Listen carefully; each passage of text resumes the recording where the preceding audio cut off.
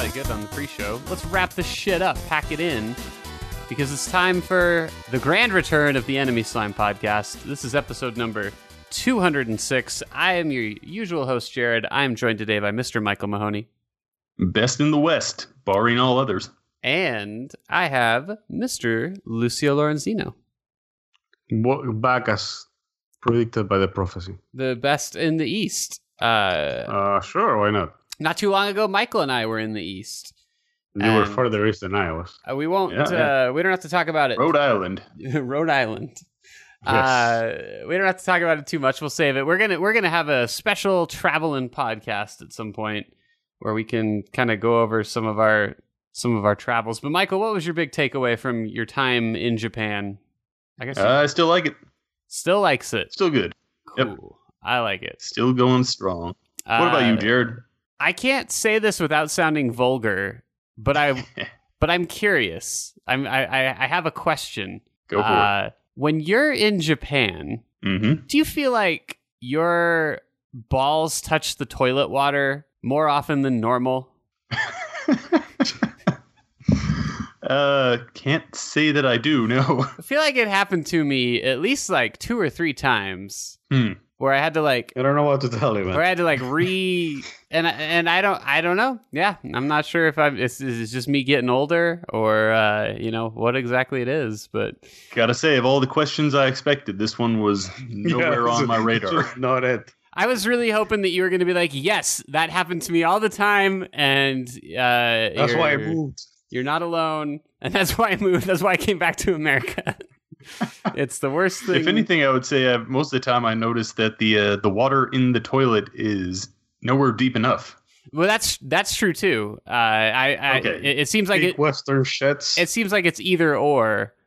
I wouldn't say big Western shits. Although I'm saying it's not big enough for your big Western shits. Yeah. No, I don't think that you can make big Western shits in Japan. Try me. I think you should go and try. Challenge I am willing to take. But I definitely realized during my time there that, like, man, vegetables are really essential for like making good big Western shits. Well, yeah, you need the fiber, man. And the Japanese do not really eat vegetables. They literally just eat like chicken beaks and like and like crab shells and like turtle eyes. And that's pretty much it. And like if they saw a tomato, I think it would blow their minds. I think they'd be like, "What the fuck is this?" And they'd try to figure out what they can make with the green top part of the tomato. We got to figure out how to eat this. Hey, those crab shells were tasty, man. I mean, yeah, I'm not saying they're not. We ate very well. It's been hard More about the turtle eyes. It's been hard to come back and adjust to eating like American slop. Like, yeah, we really just it's not that we don't have good things to eat here, but just the amount of crap you have to take from people in order to even get to that point is a bit daunting at first. Well, so like to give you an idea, like I came home and the first night back, like my first full day back, I decided to get pizza. So I ordered a Domino's pizza, and like Well, that's on you. Yeah, I know, but I had a Domino's pizza there, and it was amazing. But I got one here, and when it showed up, like every vegetable on it was just charred black, like, and I feel like most of the people that I met in Japan would sooner fall on a blade than serve me a pizza where anything was charred black.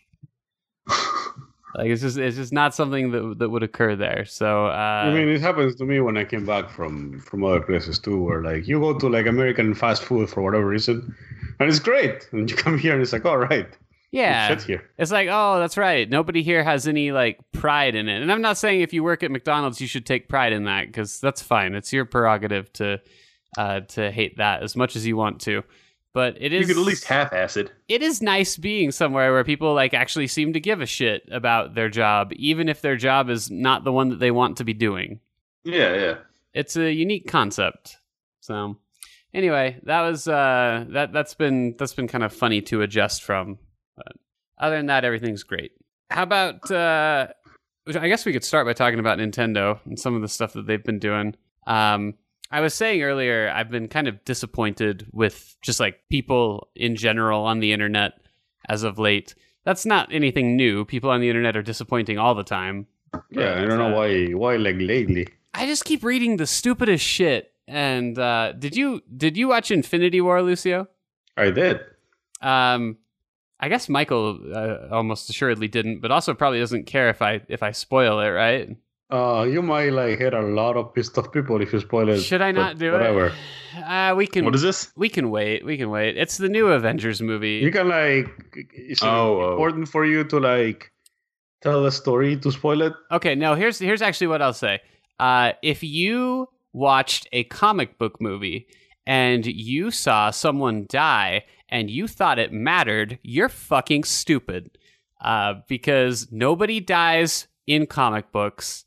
Oh, yeah. And I know what you're talking about. The reaction of the internet as a whole to this movie is so fucking embarrassing. I can't even wrap my head around how stupid you would have to be to think that like anything in here. Basically, look, Marvel movies have no stakes. Comic books have no stakes. I can count on every... Here's what I say about this, right? So I was talking... Jay got it spoiled. Uh-huh. Yeah, but he didn't. Okay. No. Anyway, if you read the comic book, if you read Infinity Gauntlet, it ends the same way. So if you're a comic book fan, it ends the same way, like with that one thing that Thanos does. And I was, and if you read comics, I mean, you know what's going on, and like that like 95% of these people are gonna not be dead, right? Sure. Right. So I was telling, Jay was, I was like, explaining to him, and I'm like, people in the internet need to read a fucking book, any book. Just like fucking, are you stupid? Like, have you never picked up a comic book or a book? Just a regular book. I can't wrap my head around it, man. Like, it's people who really just don't get it. And what bothers me too is like when I'm, for example, like on YouTube and I get a recommends and it's like the ending of whatever, like very obvious bullshit explained. I'm like, why do you need to explain? Like, I feel I saw the ending of Infinity War explained. I'm like, what is there to explain? What do you need? What do you get it? It's a very straightforward movie. I'm kind of interested in that. Ending explained. I'm just going to Google ending explained and see what movies they thought we wouldn't understand the ending to. The Shining. I feel like that's pretty straightforward.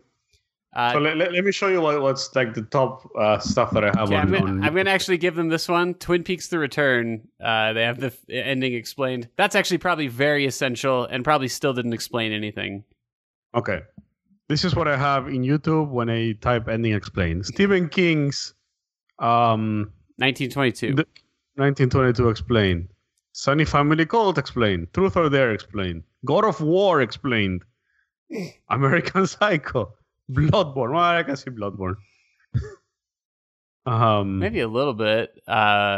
Blade Runner. I mean, if you don't read like a lot of these are very straightforward. Like if you don't read Lovecraft and horror, I can understand being confused by like Bloodborne. Mm-hmm.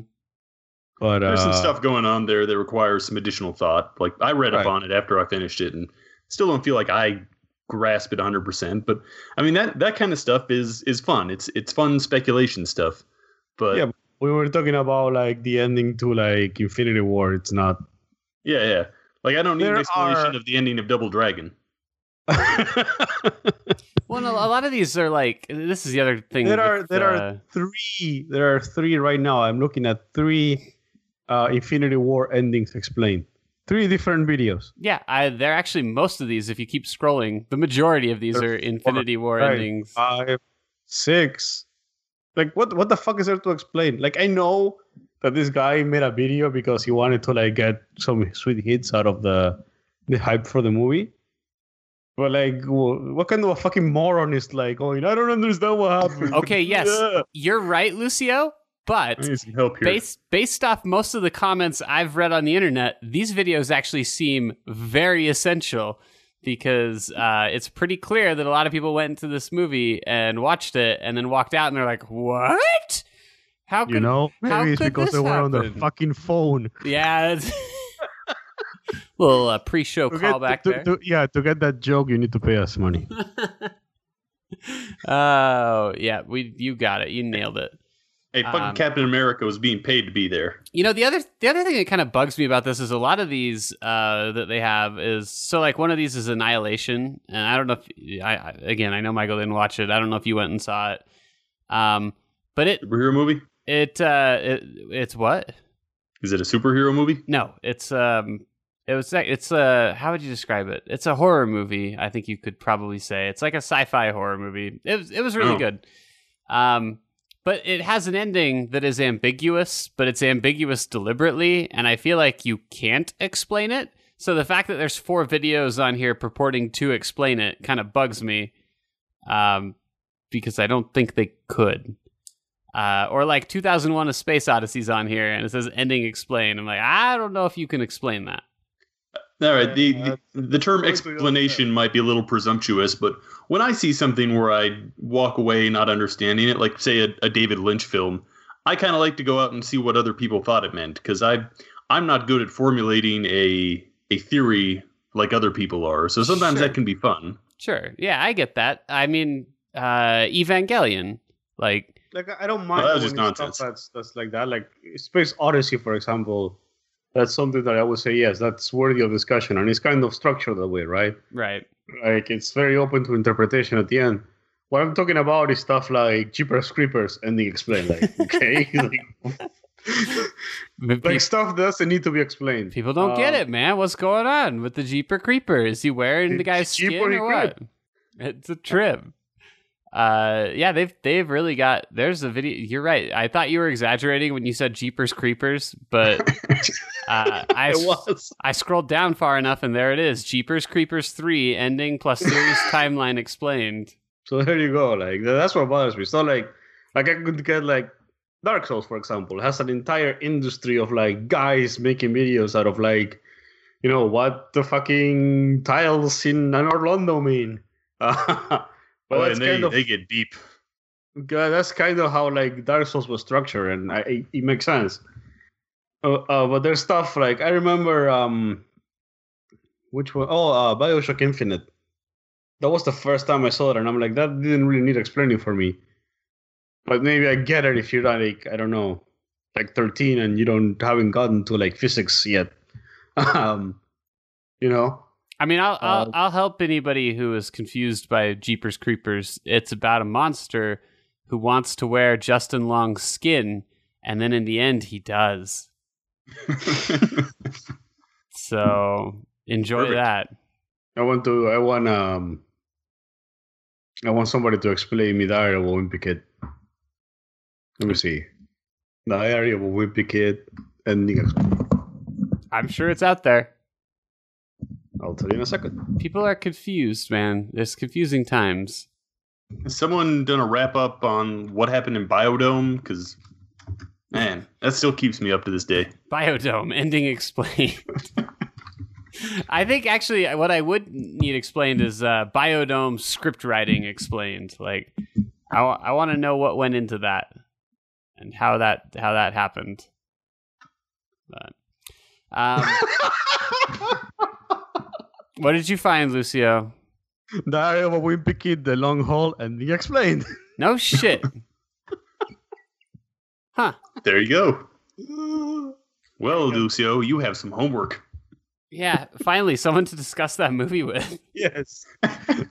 Finally, I'll understand what went on in The Long Haul. What was going on with that wimpy kid? Why was so wimpy? Where were they hauling? Was the hole really that long? I don't know. I mean, this is a rabbit's hole. Like, I'm sure that we'll have to come back to this some point and see who can find the most embarrassing, like, ending explained video for someone who really shouldn't need it. All of this was a lead into a discussion that I was going to bring up about Nintendo. Oh yeah. And you guys maybe you'll agree with people on this, but I think everybody's really overreacting to it. But this week, the re-release of Donkey Kong Country Tropical Freeze is happening. Tropical Freeze is the Donkey Kong platformer that was criminally underplayed on the Wii U, and Nintendo has repackaged it, made a very small change to it. They just took out this difficulty mode and put in another one, so nothing big. The game's barely been tweaked at all. And everyone is up in arms because Nintendo has decided to re-release it for $60 on the Switch. And they've also removed it from the Wii U shop, so you can no longer go download the $20 Wii U digital version. So if you want to play this game, you either got to buy it on the Switch for $60, or you could go buy the Wii U version on Amazon for $25. Okay. I don't see what the problem is. Yeah, people are real upset about this. Have they not? Well, no, they haven't because nobody bought a Wii U. But Nintendo doesn't discount their shit. I mean, that's true too. Nintendo shit stays expensive for a long time. However, even Wii U shit. I've gone to buy. When the Switch came out and I still didn't have it, I went to search for Wii U games that I could play. Because I was figure, nobody bought the Wii U. They are pushing the new console. But no, everything was still $60. I mean, even shit nobody would buy.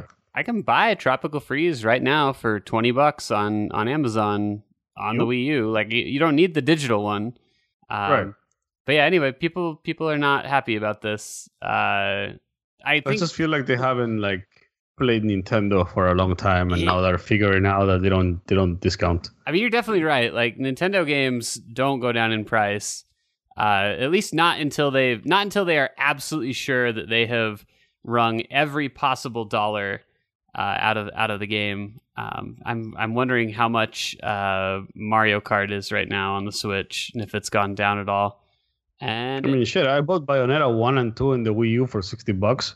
This was before I knew it was gonna be out on the Switch, but I figured, the fucking Wii U's dead, and. Yeah, you were on the right track. Yeah, Mario Kart 8 is still $54. Yeah, see? So, yeah, their shit just doesn't go down in price. I heard one person arguing that the big problem is that the original Donkey Kong Tropical Freeze, whatever, didn't even cost $60 when it was new. I think it was a $50 game. And again, maybe. Who cares? You had years to play it at the discount price. I don't understand why you're mad now. It feels a little underhanded. It feels a little underhanded up front, but man, is this really worth wasting your time on or your energy on? It's a fucking game, man. Just buy it or don't. So on that level, Frostpunk came out. And I'm so mad about it. It's become a similar victim to this kind of mentality because the game plays for about 9 to 12 hours, depending on how much of the extra content you do. And I didn't look at how much it is, but people are saying it's not worth the amount of money that it costs. I think it's only $20, isn't it? Yeah, it's $29.99. Okay. Do you think it's a situation like Super Hot where they saw how much hype there was and they decided to up the price? I don't think so. $30. I think this was a $30 title the whole time. Yeah, I don't feel like you can count on that kind of hype for a game like this. But no, I get what you mean, because that was something where we called them out over price stuff, and to this day I still haven't bought Super Hot because it's not at the price that I wanted to buy it. Yeah, I mean they kind of pulled some bullshit with it. But I don't think this one has anything like that. I think this was probably always the price point they were hoping to hit. Anyway, people are just I wouldn't say furious, not like they are at sweet Nintendo, but people are really slamming Frostpunk pretty hard for just being poor value, saying there's no replayability, and I just don't understand why everything needs to be. Why does everything need to be replayable? Just play it. And you said what, 9 to 12 hours? Yeah, that's about 9 hours to just get through it as quick as you can. 12 if you stop and do everything. I mean, I get less time than that out of a AAA game for 60 sometimes. That's true. What? Yeah. And I mean, I've already preached this over and over again, but like 9 hours is a mercy to me. Like, I might actually play it if it's 9 hours. That sounds great. But I guess the type of person who plays like RTS games, I guess I could understand like the expectation being, well, I need this game to be, 500 hours of replayability. Otherwise, it's not worth my time. Like, I guess I sort of get that. Like, RTSs tend to be replayable on some level. I don't understand how an RTS can be not replayable. Well, I mean, you could play it again, but nothing's gonna change. Like, does it have like a map mode? Well, there's really only one map for it. So you build out the city and survive, and then that's kind of it. There's no like. I mean, you have your different laws and rules, and you can send your explorers on different missions. So I think you could probably get a second replay out of it. So okay, it doesn't have like random maps. No, it's not that kind of. It doesn't have like a game setup mode. It's not really. I say RTS, but it's not really an RTS. It's more of like it's almost closer to like a clicker kind of game. There's like RTS Lite. Yeah, I'm being really reductionary by calling it that, but it's a very static thing. Like, you're just building this like static city, and I mean, there's a lot of variance in how you build that city, but the actual map where it takes place is always going to be the same, and the laws that you enact are always going to be the same. You could make different choices on another playthrough and see how it like works out. But I get the idea of like it's not a game that you're going to want to like lose hours and hours to. There's no like free campaign or anything like that. Because like, what I'm thinking is like, Civ is probably a bad comparison, but like in Civ you can like set up a horrific game where you're like with 12 AI on like a 2-person map and shit like that, or Total War. You can you have like campaigns that you can randomly do, stuff like that. Civ was actually kind of close to what I was thinking of as the type of game that I think someone might wish that Frostpunk was. Mm-hmm. But it just isn't. And I don't know, sometimes you have to accept that things aren't exactly what you want them to be. Right. Life's hard, But anyway. That's a myth, I face it. I've just been disappointed in people. I've been disappointed in the reaction to the Infinity War ending. I've been disappointed in this criticism of Nintendo for pricing things the way that they want to. And now I'm disappointed in the people who are dismissing Frostpunk because it's too short to be worth the experience without even knowing like what its deal is. The old man in me would say at this point, it's like people don't have enough things to worry about, but we really do. There's a lot of stuff out there we should really be concerned about, but this is not it. I guess, yeah, sure. Like, there's probably a better outlet for our outrage. We should be mad at that one chick who hosted that dinner. Yeah. Oh, Jesus Christ! That's something to be pissed off about. Not to deviate into the political aspect here, but I find it so fucking funny how her one big joke that everyone's offended by has kind of like transformed itself, where everybody's like, she called her ugly, even though she didn't. I don't know if you even know what I'm referring to here, but no. Last I heard, they were mad about the drinking water in Flint. Oh no! I mean, we're mad about that too. Or are we? I don't know. Well, we were mad that she made a joke about it. I don't think anyone's still pretending to be mad about it. No. The actual disaster. No, they basically she made a comment about Huckabee Sanders, and people just immediately jumped on it and were saying that she was like calling or talking about her looks, and the comment had nothing to do with her looks. And so, I don't know, it was kind of like if Lucio said you were stupid, and I was like, hey, Lucio, Michael's not stupid and ugly. It is. I'm not. Her friends. Thank you. I appreciate that. Her friends are not being very helpful right now. Like, no one called her ugly, and people are like, hey, leave her looks out of it. How dare they insult this ugly woman? She's so brave. It's just anyway. That's a whole other hilarious mess, but it's also something else to get upset about, which was the point that I was making.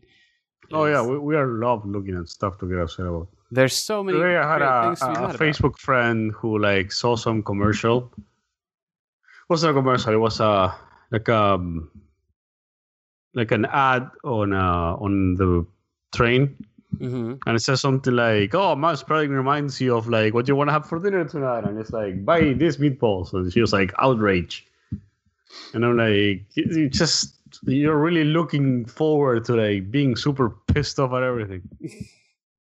I think I've said this before, but everybody now has to know somebody who like would go to a restaurant and secretly be hoping to have like a bad experience. Yeah, we talked about that. Because that would be more fun. That's just where we are right now. Like we're crawling through news articles about video games, waiting to find something to be furious about.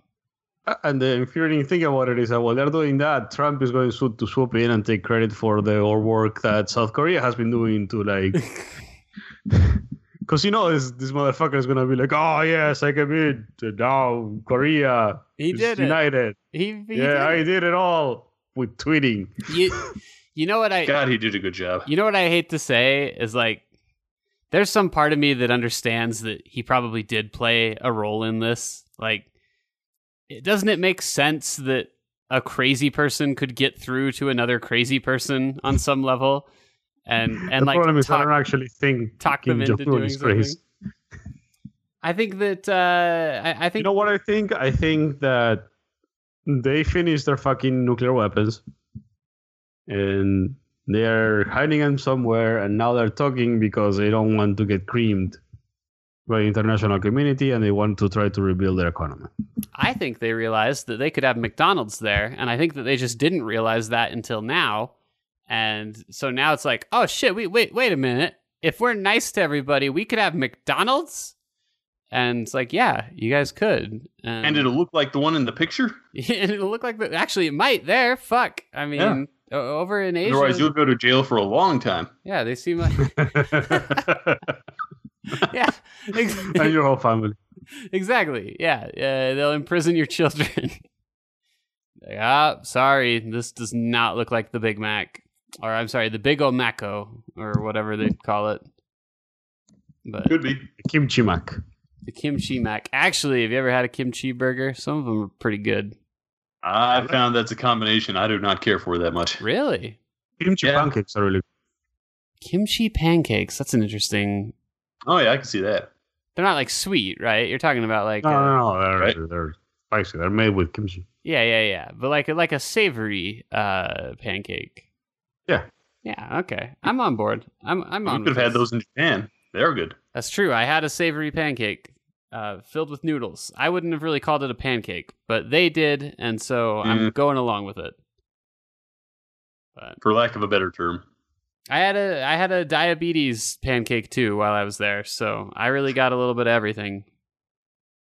You cleaned your plate, no less. Randall, shut up! You don't have to tell everybody. Yes, I do. I could have kept that to myself.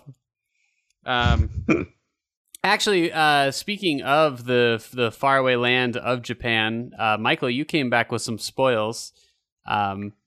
I got myself a little treat. Yeah, you did. I brought back a game that I won't understand as well, but I have a feeling I'm going to have an easier time understanding it than you're going to have understanding yours. Tell the class. Did you buy the schoolgirl rape game? Did I? Yes. I didn't actually see a schoolgirl rape game. You probably did. You probably just didn't recognize it out of the many horrible things that you were seeing all at once. So, a small observation on the subject of Japan. We think of it as like video game place. You could very easily go there and never see a video game. And so much so that like there's only a certain part of town where they even sell video games, and then nowhere else. That's not entirely fair. We didn't go into a department store while we were there, so we didn't. Well, we didn't go into a like everyday consumer goods and electronics department store. Oh, okay, all right. Because I felt like it was pretty scarce, and then it would be weird because like in the airport, there's like a Square Enix store or something, But the Square Enix store won't sell you a video game.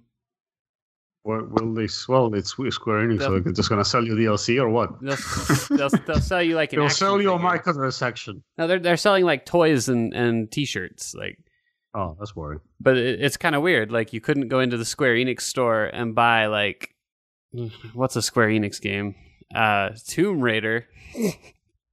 Very good. Yeah, that's one of them. I don't know. It was just kind of odd to me. But anyway, Michael, had we gone into the Yodobashi camera that cafe was attached to, they would have had all the games there. But okay. But yeah, no, it's So anyhow, I came back with a copy of Hokutoga Gotoku, or the Yakuza Fist of the North Star crossover. That sounds more manly than whatever weird syllables you just said. Well, the name in Japanese would be something like Becoming the North Star. So, yeah, Fist of the North Star. Or when you said you said they don't call the Yakuza games Yakuza, what do they call them? Ryuga Gotoku, Become Like the Dragon. Mm. Oh, I get now why it's called that. Okay. Yeah. Well, you couldn't have a game just called Yakuza in Japan. It'd be you'd be inviting some trouble. Yeah, I kept saying Yakuza, and Michael told me to stop. Probably innocuous, but don't trouble unless trouble troubles you, as they say. Yeah. So anyway, Big Dragon Lee. This gringo calling you out. I don't know if they were calling you. Yeah, I know. They could probably tell. They're like, you got to go fight that guy now. Yeah. He's calling you out. He keeps saying Yakuza all over town. He's just walking around town shouting Yakuza. I can't help myself. I just tell him you were looking for like a sign-up sheet.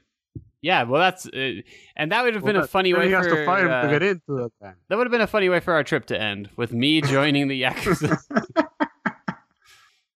I would have liked that if you came back and had to tell everybody like, sorry, Jared lives there now. We'd miss you, but we'd still be proud of you. He's the great boss of the Osaka region. So what is this game like? So if you've ever played a Yakuza game, it's pretty similar in the sense that you're pretty much just walking around town, getting into fights, solving problems. The only difference is now you're Kenshiro from Fist of the North Star, so when you punch people, instead of them falling over and going, ugh, they explode in clouds of gore. Amazing. So here's what I'll say. I really love the Yakuza series. Like it speaks to me on a personal level. I enjoy the action. I enjoy the stories. But they're at like 9 games now, and they've done some amazing gymnastics to ensure that the main character never has to actually kill anybody, despite living in a world of violence and organized crime.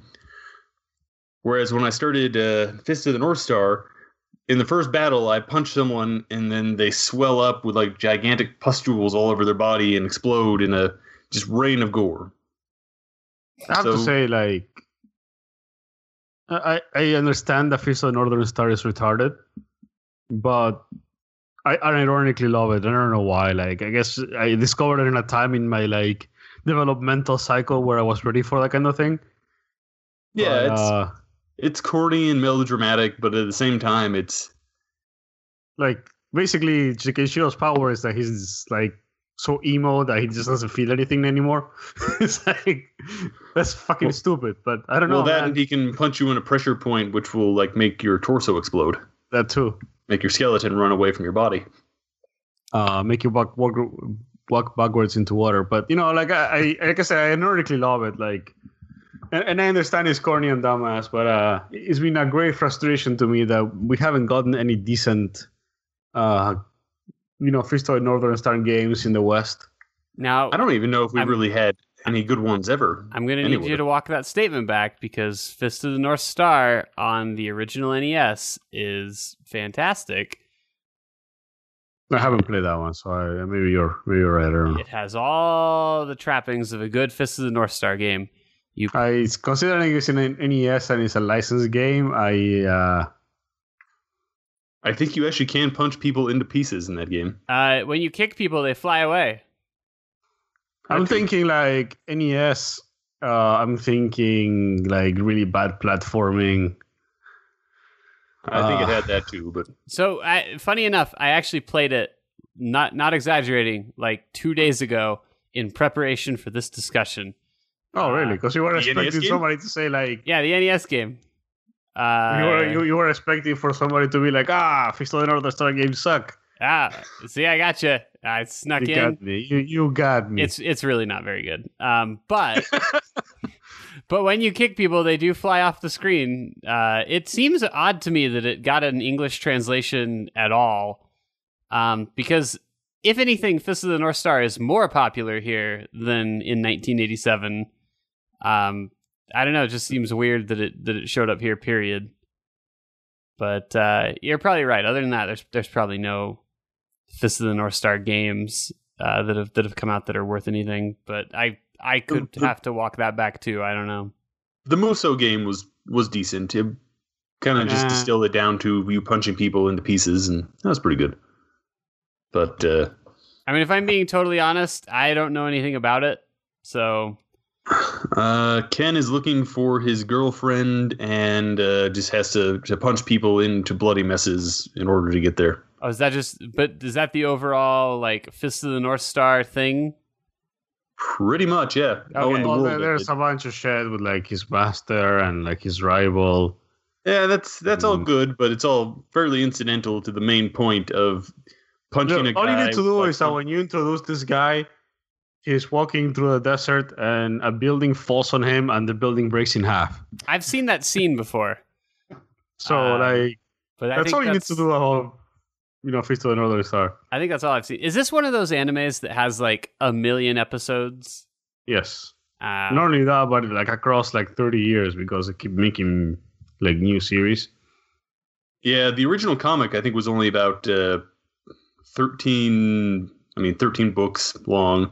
It's not overly long, but it spawned a lot of sequential remakes and new stories and things like that. And it's remained pretty consistently popular in Japan since it got started. So it keeps spawning more merchandise, and it has the newer episodes especially have like this problem where like by now Kenshiro has been so much like stuff that he's like unstoppable.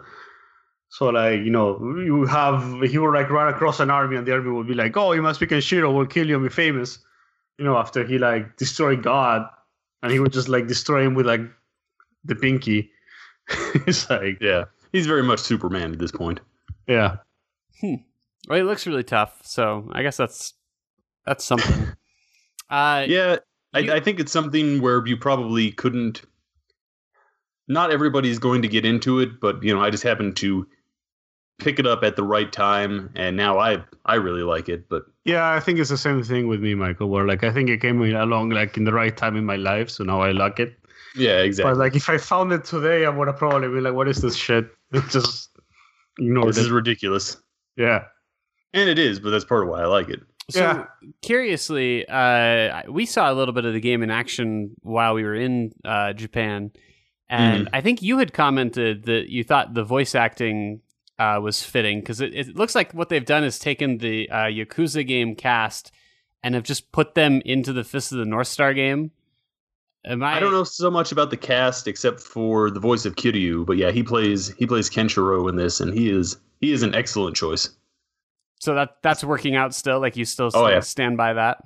I mean, for the most part, Kenshiro says a few things at most in any given situation, and mostly it's just him saying that, I'm looking for a woman. If you don't have that information, I'll go, and then now you have to die. Yeah. All right. That's pretty much the Kenshiro starter pack right there. Those are all the most important things. That and unashamedly ripping off the Road Warrior. Yeah, I mean he's Mad Max, but he's Japanese Mad Max. He's Mad Max with like Bruce Lee, I guess. That would be like the best way to. Yeah, there you go. Perfect combination of the two. Yep. I mean, I guess what I'll say about the game is really there's not much I can say to describe it, except that it's just Yakuza with Fist of the North Star put on top of it. if you don't like either of those two things, you're probably not going to like this. And I might even say if you like Yakuza but don't like Fist of the North Star, I'm not even sure you would like this either. But for someone like me, it's a pretty excellent combination. It does do a few things that I like. One is that you get to use all of Ken's techniques. So, if you're in the middle of a battle, you can grab anyone at pretty much any time and use one of the horrible, gruesome techniques to make their head split in half or whatnot. And it's fairly gruesome for a Japanese game, at least by today's standards of Japanese. Like when you kill a guy, he'll turn black, so you can't see the detail of the carnage. But when you kill a guy in, say, like a cinematic, it gets pretty gruesome. Like I've seen people get their heads chopped off, and someone got a hole blown through them, and it's pretty gory. And if you ever read the comic, it's extremely gory. So it kind of captures a little bit of that without being. Yeah, I mean, without like that gore, I mean, it's kind of why we're here. Yeah, exactly. And the Musou games, for example, did not maintain much of that, and it's definitely feels a little hollow because of that. You do the same kind of goofy side stories, go find this, go help this old lady do that type stuff that you do in Yakuza. It's got some fun little mini games like the biker batting, where you like pick up a gigantic girder, and as biker gangs come at you from the desert, you knock them into the sky with the girder. That's kind of charming. It uses the setting well in a way that I think fans will probably get a pretty good kick out of. The only other thing I might say is that, Jared, perhaps you might have noticed this with Yakuza 0, especially as you get into the later game. A lot of the bosses don't necessarily get harder. They just seem to block more, and you have a harder time breaking through that block. They have more health bars. Yes, that too. Yeah. And I'm not very far, but I feel like they've used the Fist of the North Star setting to kind of make that more interactive. So instead of just a guy who blocks all the time and just absorbs all the damage, you'll have a guy who perhaps he's blocking all the time, but now you can use Ken's different techniques to break those, or instead of just having a lot of health. One of the first things I fight is this gigantic monster man who's like 4 or 5 stories tall, and I could use the environment and climb up a ladder and get on top of his cage so I could punch him in the face rather than punch him in the legs, and that broke through his defenses. And it feels a little. I was gonna say that's quite a bit more dynamic than Yakuza usually is. Yeah, it feels North Star has like some crazy ass like people in it, so it will really give him a lot to do with bosses. Like I remember there's one guy that fights with like a steel beam from like a building. Mm-hmm. In the comics, there's the big fat guy that could like absorb his punches. Art. I haven't met him, but I think he's such an iconic character and the way the story works is basically it's throwing out the comic book story and just telling its own story using a lot of the same characters. So cool. I've met Toki. I know Rao is going to be there later, and I think I'm going to fight him in an entirely new story. So it doesn't hesitate to take those characters and put them in there. I fought the warden from Cassandra, and it's not related to the story. If I was a little younger and maybe a little more intense on it, I probably would be offended by the fact that they're being so fast and loose with it. But in the way they're doing it, it just really feels like a lot of fun fan service. So, yeah, but on the other hand, like, what's the point of telling the story again, right?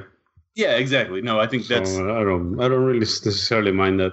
I think that's something I appreciate now that I might not have at one point, but now I just like it. It's you get into these fights and they're brutal and they're intense and they're a lot of fun, and they really play up a lot of the melodramatic, posturing and screaming and long 8 Chinese character technique names that makes the series so much fun. So it's really good. I've really been enjoying it. Well, I hate you because I'm jealous. So yeah. So and actually that leads to a second thing here, which is one, it was probably very wise to get this when you did, because I cannot find any evidence that it's coming to the U.S.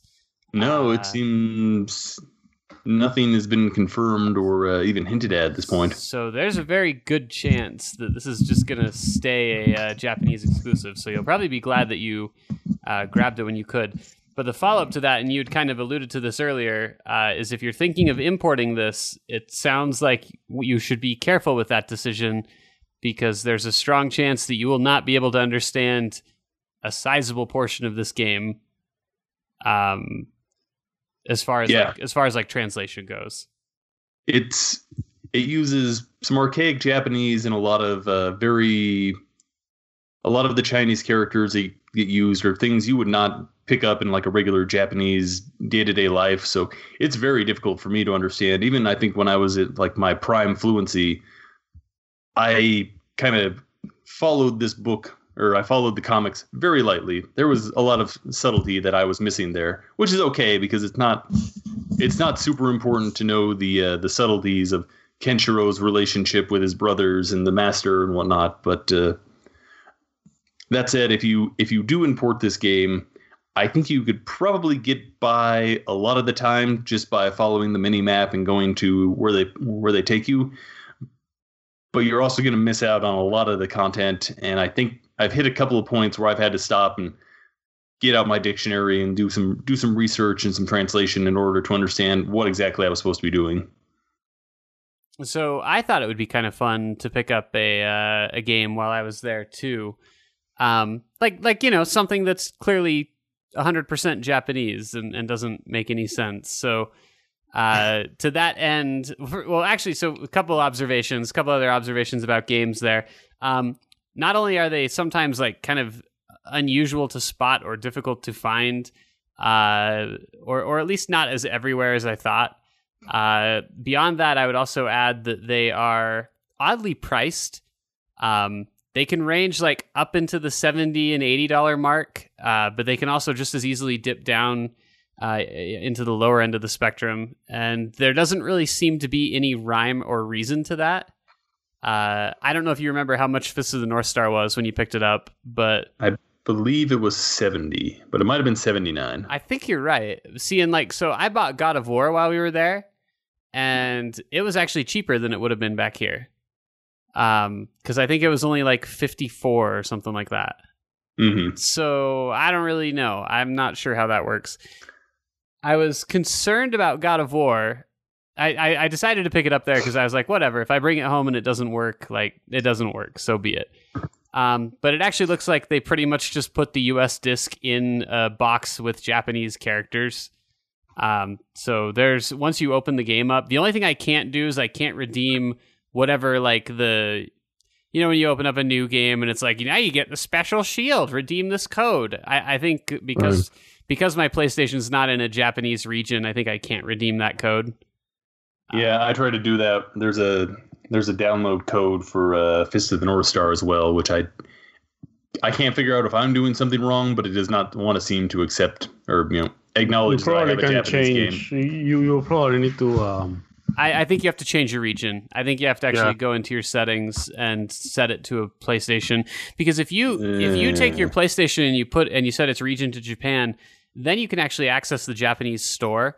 And that actually is good info for you, Lucio, because if you really wanted to, you could get the demo, for this by just setting. I might.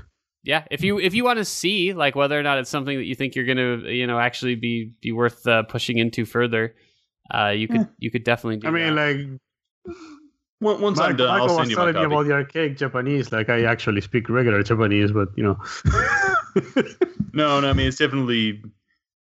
It's definitely what, man? It's all Japanese to me. Well, it's all Japanese to me. Yeah, but it's even harder. Like it seems like it's even more Japanese. Look, we were shown this game by a guy who lives in Japan full time, and he wasn't even like translating everything in it. So it looks like it's pretty tough to. That's what I mean. It's like I'm at a point. Yeah, I get what you mean. Like where I'm like so low in the Japanese like literacy scale that. Like I will get about the same amount of like text that is if it was like East Japanese. It actually might even make more sense to you because you're so far removed from the language that you're just going to be interpreting like the emotions and the sound of someone's voice, whereas Michael's sitting there like more scholarly and trying to figure out like, well, I know 80% of this sentence, but I don't understand the 3 words that would make it make sense. Right, I'm gonna be looking at like the expressions and like the body language. Yeah, it's gonna speak to you on like a more guttural, bare bones way. Exactly. Actually, that's one thing I will give them credit for, Jared. Probably something you've also noticed in Zero. Well, they can do some very impressive looking cinematics. A lot of the in-game animation is pretty stiff and not very generous with like the range of motions they give. Sure. Whereas Fist of the North Star, they're still not doing great, but they've vastly expanded upon the Yakuza repertoire of like guy swinging his hand wildly and then other guy kind of jutting his chest out like he's a tough guy. The stuff that I worry about, and tell me if this kind of quest still exists. Here's an example. There's a part in Yakuza 0 where you cannot proceed until you have purchased a box of candy from one of the convenience stores. Mm-hmm. And it doesn't tell you where the box of candy is. You just know it's in one of the stores. And the guy won't start the quest until it's in your inventory. So you just have to go buy it. So basically, you would have to understand all the words, including the name of the product that you're supposed to buy. Whereas I could see definitely just getting stuck in this game. If this game had like a similar moment, that would be the end of me because I wouldn't even know that they were asking me to get something, much less what it is they're looking for me to get. I haven't run into that, or at least if I have, I'm not aware that I've run into it, but yeah, those kind of things are what I think might keep someone out of getting further in this game than they would want to. But Lucio, once I'm done, I'll be happy to send it to you. But I'm going to want it back too. So sure. But you're welcome to take a crack at it because I think even without knowing any Japanese, there's still some fun to be had and just the sheer over the top violence. I mean, like I said, I ironically love the series. So I mean, just having a game that isn't mediocre. I mean, there's still a chance that we'll get it here. Like Sega pretty obviously wants to get all these Yakuza bucks because they've had a pretty strong I don't know, man. It's not a Sonic game. Apparently, that's all they translate. Yeah, that's true too. I don't know. I feel like they've identified this is something that we enjoy over here and that we'd be willing to pay money for. I mean, I guess you're right, but at the same time, why just give it to us? Yeah. Like I don't even need a translator. Just put subtitles, just slap subtitles on it, and like we're good. Well, I mean, you definitely need it translated. I mean, like subtitles in English. Well, right. Spanish, but that is a translation. I'll take Italian. I don't. I think that it. So but here's a question: if they just ran it through Google Translate and gave you that, would that be cool? That'd be super cool. You know how I watched like anime for like the first like 20 years of my life, right? Yeah, you were probably just taking like fan subs words for it. Right. You were just hoping that like that 14-year-old kid in Akron, Ohio, who lives in his mom's basement and translated the whole thing was, No, not because it was translated. you. No, it was translated from Japanese to English and from English to Spanish. Oh yeah, I didn't even think about that. Yeah, you probably didn't understand anything. And and it was like, so there used to be a spreadsheet that was spread around ICQ. And what we would do is like we would contact the person on the spreadsheet, and we would usually meet like in like some corner somewhere and do like the shadiest like fucking exchange. Like I don't think like drug dealers are this shady. And it was all like VHS tapes that were clearly like copied so much that like half of it. I like the idea of you buying like back alley anime. Like that's it's basically what it was. I'm into that. But yeah, I bought. I bought God of War, like I was saying, and brought it home, and it worked fine. Well, no, not from a back alley, but just from a Japanese man.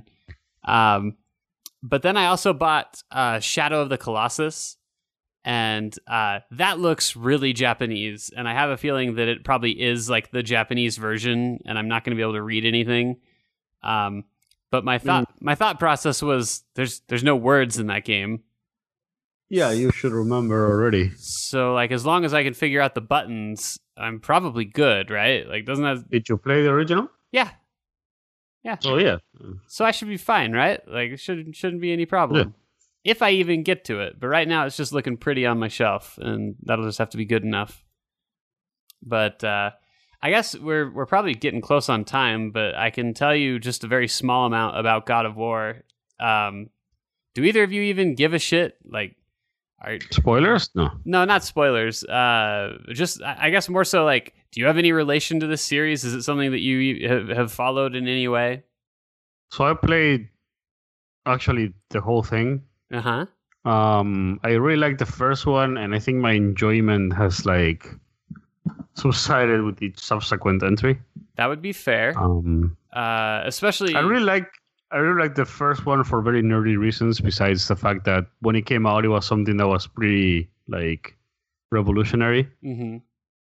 And I feel that by the time 3 came out, like the spectacle genre had evolved where like it wasn't like up to par anymore.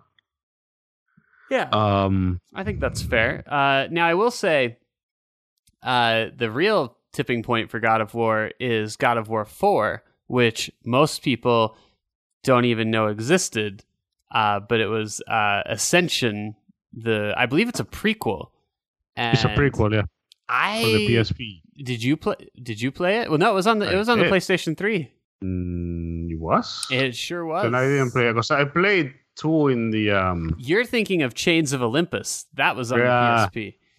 God of War Ascension was a So I haven't played all of them. Yeah, God of War Ascension was a full God of War game that came out on the PlayStation 3, and I've never actually met someone who owned it. So there you go. I didn't even know it existed. So yeah, that shows you how well it did. It's kind of funny. Join the club. But it was pretty obviously like the point where like no one cared about this anymore. Anyway, the new God of War takes place in. I'm not going to tell you anything that's news here. It's a Nordic based game. So all of the gods that you encounter, like your main antagonist for the game, is presumably going to be Odin. I haven't seen Odin yet, but a lot of people are talking about him, so I'm assuming that we're going to run into each other at some point or another. Kick his ass. But of course, the other big development is Kratos has kind of mellowed out a little bit over the years, and he grew a very big beard and a very big son. And those are the two things that he's got now. And in the game story, your wife that you made the son with has passed away, and so you have come home. It sounds like Kratos has been away, maybe not spending a ton of time with this kid, but you're coming home and collecting the kid, and then you're going to take your wife's ashes up to the top of the tallest mountain around and scatter them, which was her like final wish. And that should be a fairly simple process, but it's turning out to be surprisingly difficult, with a lot of people and enemies getting in the way to do so. Why? That's the way that life goes for Kratos. Wherever he heads, people want to hurt him. I guess one of the big cruxes of the game is Kratos is, of course, a god. And he has not told his kid that he is, which I guess presumably the kid is a god too. So Kratos hasn't shared that detail with him, but the Nordic gods have like figured out that he's there, and I don't know if they know exactly what's up, but they basically know that like there's a god kicking it around in their town, and that bothers them, and so they're kind of seeking him out and trying to capture him or kill him or do whatever. But from a gameplay perspective, I can already tell you, I'm only probably like maybe 4 or 5 hours into the game, maybe 6. I might give it 6. It's definitely the best God of War game. Really? Like easily. It's not even a question. They've completely redesigned the style. It plays much more like kind of an adventure style game now, where there's a lot more exploration. The combat is kind of dialed back a little bit, and it feels a lot simpler than the old games at first, but then kind of slowly starts to get more and more complex. And Kratos has a ton of upgrades that you can do, so there's a lot more RPG mechanics. You can get armor. Your armor has sockets for gems. There's all this kind of stuff.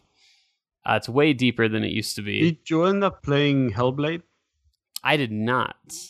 Because from the videos that I've seen, it reminds me kind of that. And the combat in Hellblade was okay. It wasn't great, but it wasn't like bad either. It's kind of hard to describe what they've done with the combat. The game hangs over your shoulder, kind of like a Resident Evil 4 kind of thing. So you're tighter into Kratos than it probably feels like you should be, like from a camera perspective. But you basically have like your weapon, which is the Leviathan axe, and it's one of the coolest weapons that I've ever gotten to use in a game.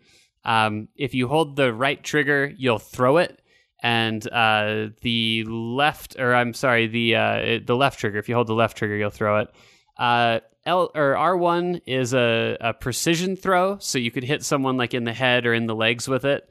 And R2 is a like heavy throw, and that will actually, depending on the enemy you hit with it, it can freeze them potentially. Or it can pin them to a wall, depending on whether or not they're close enough to the wall and the type of enemy.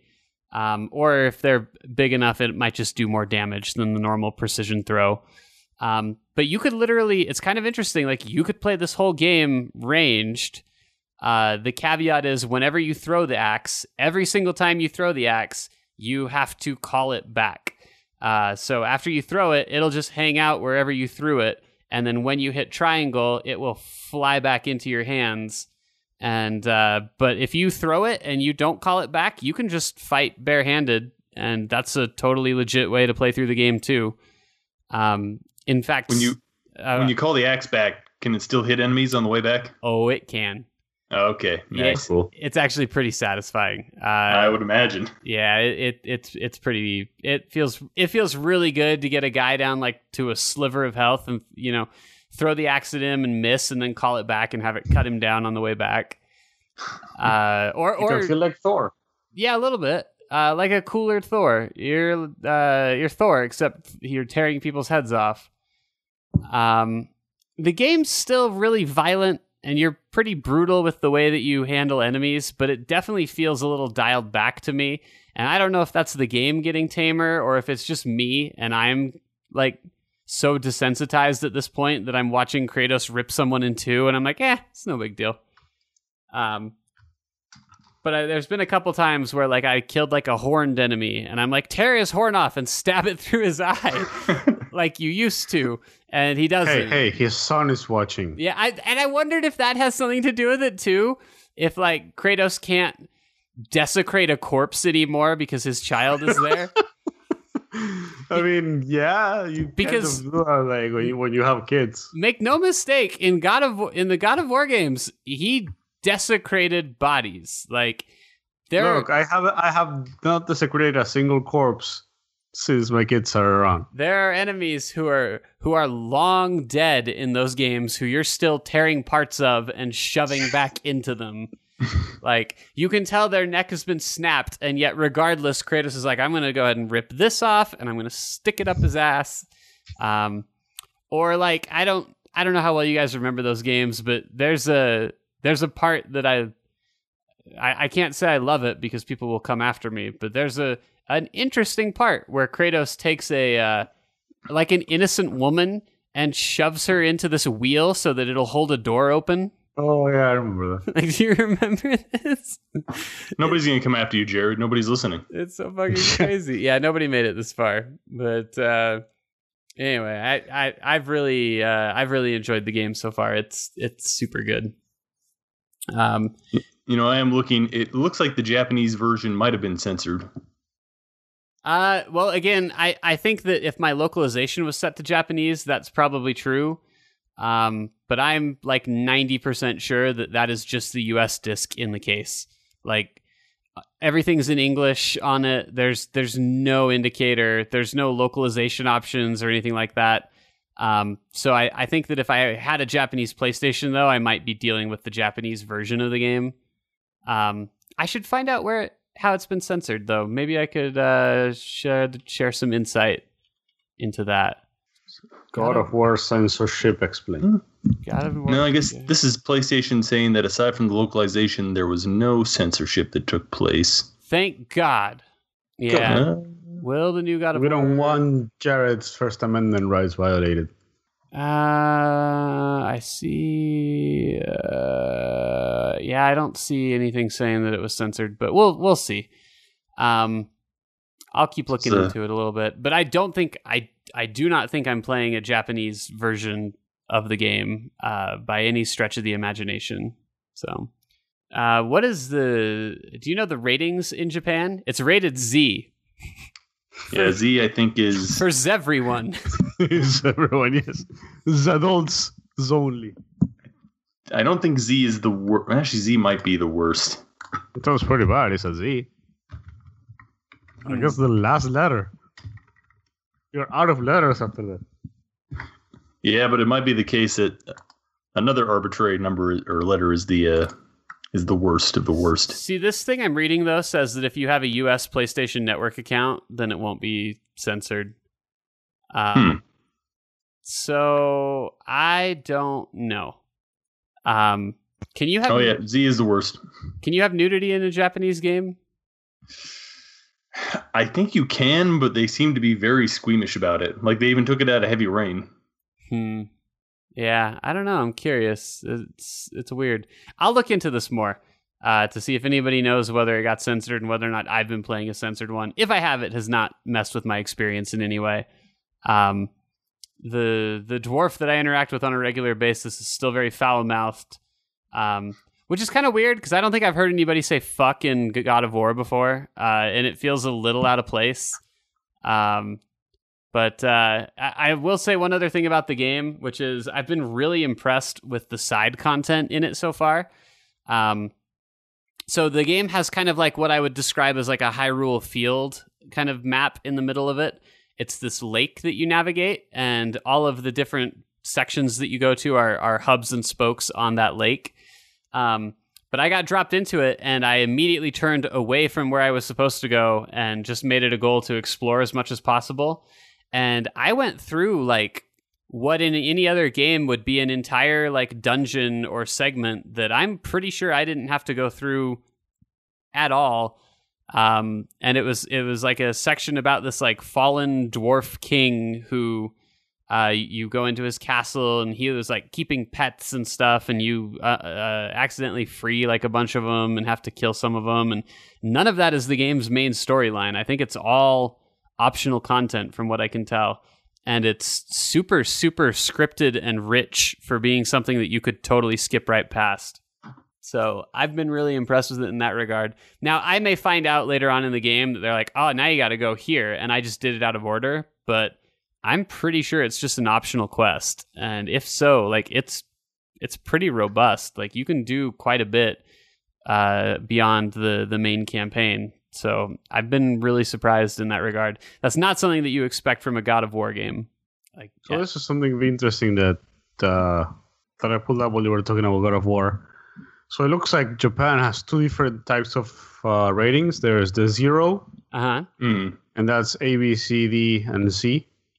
And those are just like normal games. But then they have another one called EOCS. And that one rates like basically suggestive games. So there's the R, which is 15 and up.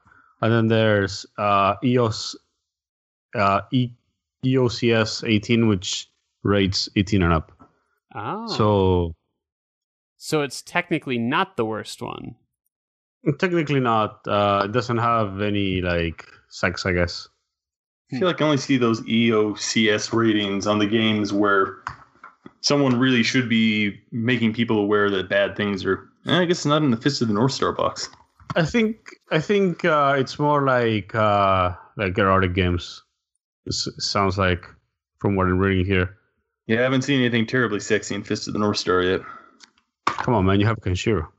Oh, believe me, the women will be taking their tops off for me, but it seems like it because when you Google Fist of the North Star and click images, it doesn't take long to find something that would get you fired from a workplace.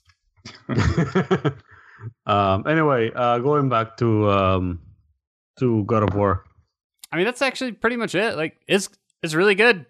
I think it's gonna have to fuck up really hard to disappoint me at this point. Like, I've already been really impressed with it, just in the first like quarter of the game that I've played. And so if it maintains this level of quality, like, it's far and away a Game of the Year candidate. I'm quite sure. Like, I don't think I've played anything else this year that I've liked this much. Cool. So good job, Sony.